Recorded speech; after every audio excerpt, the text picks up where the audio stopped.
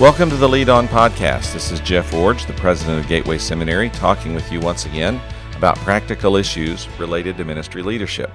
We're in the middle of a series of podcasts following up on a message I delivered at the seminary in late August about the declining baptismal rate among Southern Baptist churches. Now, the declining baptismal rate is actually emblematic of a diminishing effectiveness in sharing the gospel and leading people to profess faith in Jesus. We are facing a steep decline in our effectiveness. In fact, the chart shows that from the year 2000 through 2017 or 18, we've been in a free fall. And in fact, we baptized about the same number of people last year as we baptized in the mid-1940s. We have reached a 70-year low in our baptismal rates. Now, in the larger message that I delivered back in late August, I talked about 10 factors which are contributing to this decline in personal evangelism. And quite honestly, I've been really pleased with the reception of the message. It's passed around to a lot of different people, a lot of different places. I was on the phone yesterday with someone on the East Coast, and they said that they had actually received a copy of the message, had listened to it, were using it with their staff, using it in an organization they also work with. And so it's encouraging to me that I've identified at least some factors that are resonating out there across the country with the issue of what we can do to turn around the evangelistic decline. So in these podcasts, I'm actually going back and lifting out each of those 10 factors and talking about them, each one in more detail. So today, I want to talk about factor number 5, and that is a lack of commitment to training personal evangelists. Now, as I've been doing on the other podcasts, let me read the part of the message that was the original statement that I made about this issue, and then I want to expand it in some significant ways.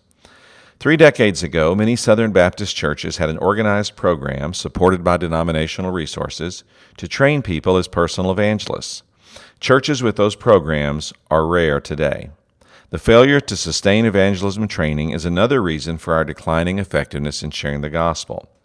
As a young pastor, my evangelism strategy was twofold: personally witness to as many people as possible and preach harsh sermons motivating church members to share the gospel. After one particularly abusive sermon, Keith confronted me. He was one of my best church members and supportive friends, so his words stung deeply. Keith said, "Don't ever do that to me again. Don't preach at me about something you have never trained me to do." After a few days of reflection, I revised my strategy. Over the next few months, I implemented one of the personal evangelism training programs supported by the Southern Baptist Convention. It was a 13-week process that involved memorizing scriptures in a gospel presentation, learning pertinent illustrations, role-playing, and weekly evangelistic visits. Keith and another member, Tammy, were my first trainees. After the first semester, all 3 of us recruited 2 people to train the following semester, and so it went on for 3 years. In February 1989, I was away from the church taking doctoral seminars. I flew home each Saturday, preached on Sunday, and flew back to the seminary on Monday morning. On the 4 Sundays in February 1989, our church had 22 adults present themselves for baptism. All of them had been led to faith in Jesus by a church member who had completed the training program. None by me. God showed me trained people could reach more people when I was out of town than I could reach by trying to do it all on my own. By the way, Keith is here this morning, the day I delivered the message, and Dr. Keith Goking is now chairman of our board of trustees. We will not invigorate personal evangelism by just preaching more about it or cajoling people to do better. Except in rare cases, most Christians do what they have been trained to do. To create more personal evangelists, we must reestablish church-based evangelism training programs. Now, in just a moment, I want to talk more about what it means to have an effective church-based evangelism training program. But before I do that, I want to go back and just mention an additional word about Keith. When Keith came up and confronted me after the sermon, he did not do it in a mean-spirited or malicious way. This is one of the most committed Christians I've ever known and one of the most devoted churchmen that I've ever worked with. He simply said to me the truth that I needed to hear. Don't preach about this if you're not going to teach me how to do it. Show me what to do, and I will put into practice the Word of God as you're declaring it to me. That's what he was trying to communicate. Now, Keith has, these 30 years later, continued to be a leader in his church and broader than that in his area of Missouri. And so when the Board of Trustees for trustee from Missouri was added to our Board of Trustees a few years ago, Keith was selected. And he's now come through the leadership of our board to be our board chairman. And so it's really been interesting to me how this story has come full circle of he and I working together in a church years ago, and now he and I working together at the seminary. Now, I want to do a little aside here, or continue this aside, and talk about something else before I get back to the main point. After I spoke this message, Keith came up to me and said, "Jeff, I don't doubt that I said that to you, but I don't ever remember saying that to you." And I smiled and said, "Oh, Keith, you may not remember, but you really did say it."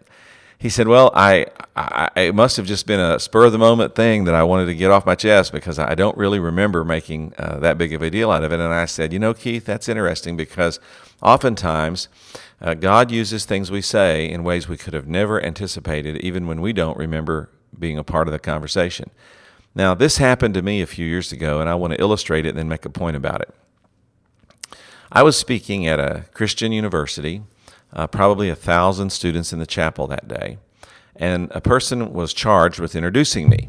Now, I'd known this person for a number of years, and so he stood up to introduce me, and he said something like this: "I could introduce Jeff Iorg by telling you about his writing or his speaking or his denominational or seminary leadership, but I'd rather make it more personal today."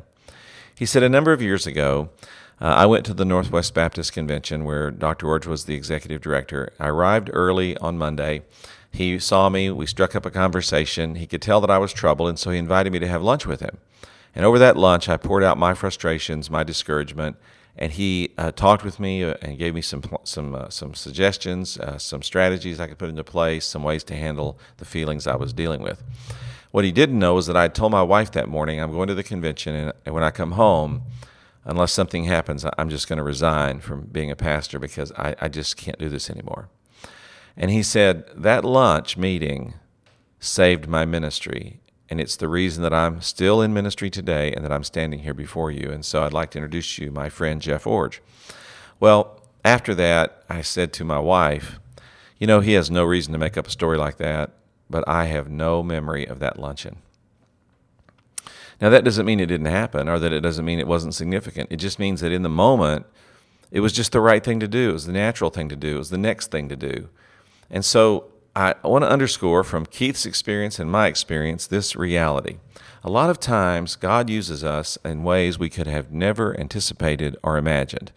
God uses us to say a word of encouragement or a word of direction or a word that helps a person sort through some issue that we could have never imagined how significant it was, what we were saying. And so I want to encourage you today to recognize that God is at work in your life. He's at work through you in the lives of other people. And He can use what you say and how you say it in ways you may have never imagined. And so don't dismiss or belittle the casual conversation, the on-the-way ministry, the opportunity you have to find a person in a discouraging situation and just say something positive to them. Don't underestimate these opportunities because you just simply never know how God might use them. So now back to the main subject. I've said that a lack of commitment to training personal evangelists is one of the reasons for the decline in baptisms and the decline in evangelistic effectiveness in our convention. And I've illustrated how powerfully this worked in my church when I was a pastor because of the changing of my strategy from preaching and modeling to preaching, modeling, and training people to work with me. So now, with that in mind, let me ask and answer an important question and lay out some insight for you. First of all, which training program should you use? Well, whichever one you'll actually use, that's the one you should use. I think it was D.L. Moody or someone, I think it was him, who said, I like the evangelism method I'm using better than the one you're not using, or something similar to that. So it really doesn't matter to me what evangelism training program you use. I'm not here to tell you that there's a certain one that's the end-all, be-all, and that if you'll just do that, you'll solve all your training problems for the rest of time. That's not true. But I am suggesting that the most important evangelism training program, the most effective one, is the one you will actually do. So survey the landscape, look at the options, and choose one that fits your personality, fits the needs of your church, fits the spiritual maturity level of the people you're going to be training, fits it's the community where you're going to be taking the gospel. Find the right program and commit to it as your evangelism training method. Now, let me also say there is no perfect evangelism training method. There's no one that you're going to do that's going to solve all your problems or take care of all your issues or meet all your needs. But you can find something that will be really helpful and really effective, and you can stick with it over time. Now, let's talk about the marks of a good evangelism training program. There are several of these. Number one, it must be reproducible. What I mean by that is a good evangelism training program is something you can do over and over and over again. Now, I know that people like to pick a program and do it for a month or 6 months or maybe even a year and then say, okay, we've done that one, now let's move on to the next one. I'm actually advocating pretty strongly that you not do that in the area of evangelism training. You need something that's reproducible, that you can do over and over again, and that you're not going to get tired of in the short run, but that you're going to have a commitment to it, which leads me to the second characteristic of a good evangelism training program, and that is that it has longevity. You're really not going to change much if you just do evangelism training for 1 year. You need to make a multi-year, I would suggest a 3 to 5 year commitment to an evangelism training model, and then commit to staying with it as a priority focus of your disciple-making strategy for an extended period of time. Longevity has a number of advantages to it, but one of them is what I call the compounding interest of leadership development. You know, if you put a little bit of money away when you're 25, by the time you're 65, that's going to be an amazing amount of money because it's going to compound its interest over time, and the gain will just, even though it's only 2, 3, 4, 5% a year, the gain over a lifetime is going to be dramatic. Now, you can make that same application in leadership development or in disciple making, like, for example, evangelism training. When you train someone and you keep training and you train for year after year after year after year after year, what happens is there's a compounding effect of the impact that you make. So in the beginning you start small, but eventually you have many people training many people, and the proliferation of the program and the proliferation of the knowledge base that you've developed really expands in ways that are fantastic. But again, you don't get there if you don't have something that's reproducible and that has longevity. A third mark is that it must be transferable. What I mean by this is this must be something that you can train another person, and then that person can train another person, and then that person can train another person.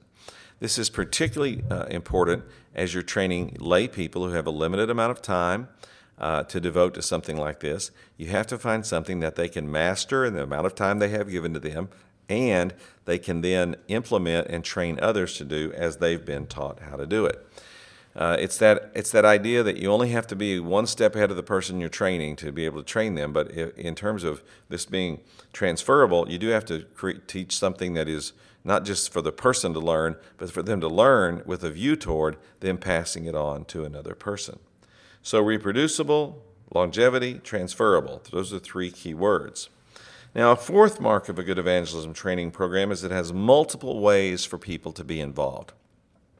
Now, of course, the most direct involvement is the trainer and the trainee. But there are other ways for people to be involved in an evangelism training program which give it more breadth of impact and allow many more people to be involved, and especially allow people to be involved at their level of comfort or accessibility. Let's face it, not everyone is equipped to go out and do street evangelism. Not everyone's equipped to do door-to-door evangelism. Not everyone's equipped to do tract evangelism. People really sometimes struggle with this, and it takes a good deal of training and spiritual maturity and personal development before they're actually going to become the witnesses that you want them to be. However, there are other people involved in supporting a witness training program that expand its influence, expand its buy-in, if you will, and give more people a sense that they're a part of the evangelistic thrust or the evangelistic movement of a church. Now, what are some of those kind of people? Well, the first person is a prayer partner. In the evangelism training program that I used when I was a pastor, every person in it was required to have a prayer partner. They had to recruit a person who would pray for them on a regular basis as they went through the training, and particularly pray for them on the nights that we were out doing the practice witnessing and out trying to actually share the gospel with people.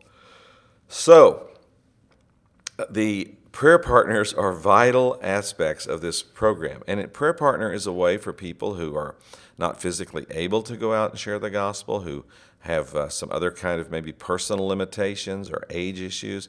There's all kinds of reasons why people can't be involved in a team that's going out into the park or going door to door or going out onto a college campus to share the gospel. But they can be invested in the process by being prayer partners.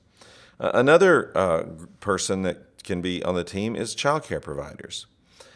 These are people who step in and take care of the children of those who are actually involved in the training and who are actually going out and doing the witnessing, and etc. And so finding child care providers is another way for people to get involved who aren't going to be actually on the witnessing teams. A third person that you can get involved is meal preparation. Now, especially if you have a program that is in an urban area, you may want to bring people together for an extended period of time where they can have a meal together, do their training together, and go out and do their practice witnessing together.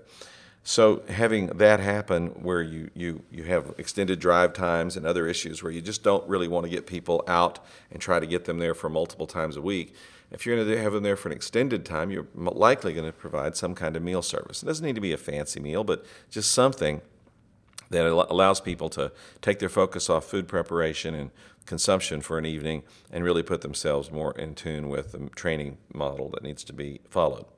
And then, of course, you've got the people that are actually doing the training and actually doing the witnessing. You've got the people who are actually involved most directly in the program. So there's the trainers, the witnesses, or the trainees, and then you've got prayer partners, meal providers, child care providers. These are the ways that people can be involved in really developing a comprehensive effort on a Sunday, in a church ministry to do witness training and witness preparation. And then the final mark of a good evangelism training program is recognition. Now, what I mean by this is that you recognize when people come to faith in Christ, the person who's received Christ, of course, you're going to recognize them publicly as they present themselves in a worship service, and certainly in the most public way possible, you're going to recognize them at their baptism. But what I mean is beyond that. I think that that you should also recognize the people who were involved or who were instrumental in the person coming to faith in Christ. And of course, that would mean the trainer, the witness, but it also might mean the prayer partners, the child care providers, the meal providers, people like that. Now, there's lots of ways to do this, but I'll just give you a couple suggestions. The first one of these is, of course, to make a person's baptism a celebration of all the people like this who've been involved. And you can do that, for example, by having people stand in the baptistry with them if they were instrumental in helping them come to faith in Jesus. You might also, depending on your church's ecclesiology, you might also have the person who led them to faith in Jesus also baptize them. Now, I'm a free church traditional. I'm from the free church tradition, and I believe in the priesthood of believers and soul competency. And so, for me, any baptized church member in good standing can participate in or even be the baptizer. And so I would even go that far if your church ecclesiology permits it. So baptisms and participating in baptisms by at least being present or being in the pool if it's baptism by immersion, which it, of course, should be. And then, of course, the other option is just having people stand with the person who's being baptized. Now, beyond that, there are other ways to recognize, and this is one of my favorite ones that I did when I was a pastor, and that is to have people who were instrumental in someone coming to faith in Jesus to stand and be recognized. And so, for example, let's say that a couple came forward and said that they were receiving Jesus and wanted to present themselves for baptism. I would celebrate that. And let's just say they're Bob and Sally, and I would say, this is Bob and Sally, and they've come forward today to tell us that they've confessed Jesus Christ as their Lord and Savior, and now they want to follow him in public baptism. And so I would say, now let's recognize some of you who've had a hand in helping them come to their decision. I said, if you've ever shared the gospel with Bob or Sally, would you please stand? And people would stand, and then I'd say, if you have cared for their children in childcare here on Sunday while they attended Sunday school or worship services, would you please stand? More people would stand. Then I would say, if you prepared meals or did childcare during the evenings when people were out witnessing and sharing the gospel, that went to their house and talked to them about Jesus, would you please stand? And then I would say, if you're a prayer partner, if you have prayed by name for either the people who were out witnessing or for Bob and Sally themselves to come to faith in Jesus, would you please stand? Now, it was not uncommon when I would do this to have anywhere from 5 to 20 people standing when we were recognizing. And then I would say, Bob and Sally are here today receiving Jesus Christ and giving a public profession of their faith in Him. All of you who are standing up had a hand in this, and we salute all of you for being a part of the witnessing team that brought this couple to faith in Jesus. So there's 2 ways to give recognition related to a good personal evangelism training program and process. Remember, your program needs to be reproducible, have longevity, be transferable, have multiple ways for people to participate, and then have good recognition both of the people who receive Christ and also the people who have a hand in helping that to happen. Now, earlier I said that it really doesn't matter to me which program you choose, and I should have said more about that, and I'll go ahead and add it now. I really think that it's important for you to choose a prepackaged or a already put together evangelism training program rather than try to write your own. Now you may say, yes, but I'm super creative and I know my situation better than anyone else and I can come up with something on my own. Well, you may very well be able to do that, but it's not likely that you're going to come up with something that's going to have the strength of a program that you might purchase or bring in from the outside. Here are 5 values then of bringing in an outside evangelism program that you would select that would fit well in your context. Number 1, it's been field tested by other churches. Most evangelism training programs are franchised because they've been very effective among a small number of churches. It doesn't work the opposite way. People don't create an idea, develop a product, and start selling it to everyone and then try to convince them to use it. It usually starts out the other way, where there's a church that really develops a program and starts to use it, and it starts to expand, and then others start copying it, and pretty soon the denomination comes along and says, let's use this and franchise it for everyone. The current 3 circles approach being used by Southern Baptists happened just this way. This wasn't a denominational initiative. This was one church with one pastor who created this training model, started teaching it in their church, and then it started spreading, and now it's spreading really like wildfire as church after church after church adopts this model. You say, yeah, but somebody had to create it, and that somebody did create it, and you might be that creative person who's going to make the next one, but let's get real here. Most of us are not that creative that we can create a program that will become a national movement. So you're better off, I think, to use someone else's field-tested approach that other churches have proven to be effective.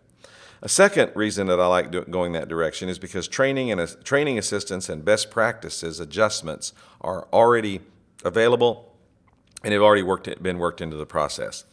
This is so helpful to be able to get help from the outside to strengthen your training and to strengthen the program you're doing. Third, these outside programs are usually cheaper and have higher quality resources than anything you're going to produce on your own.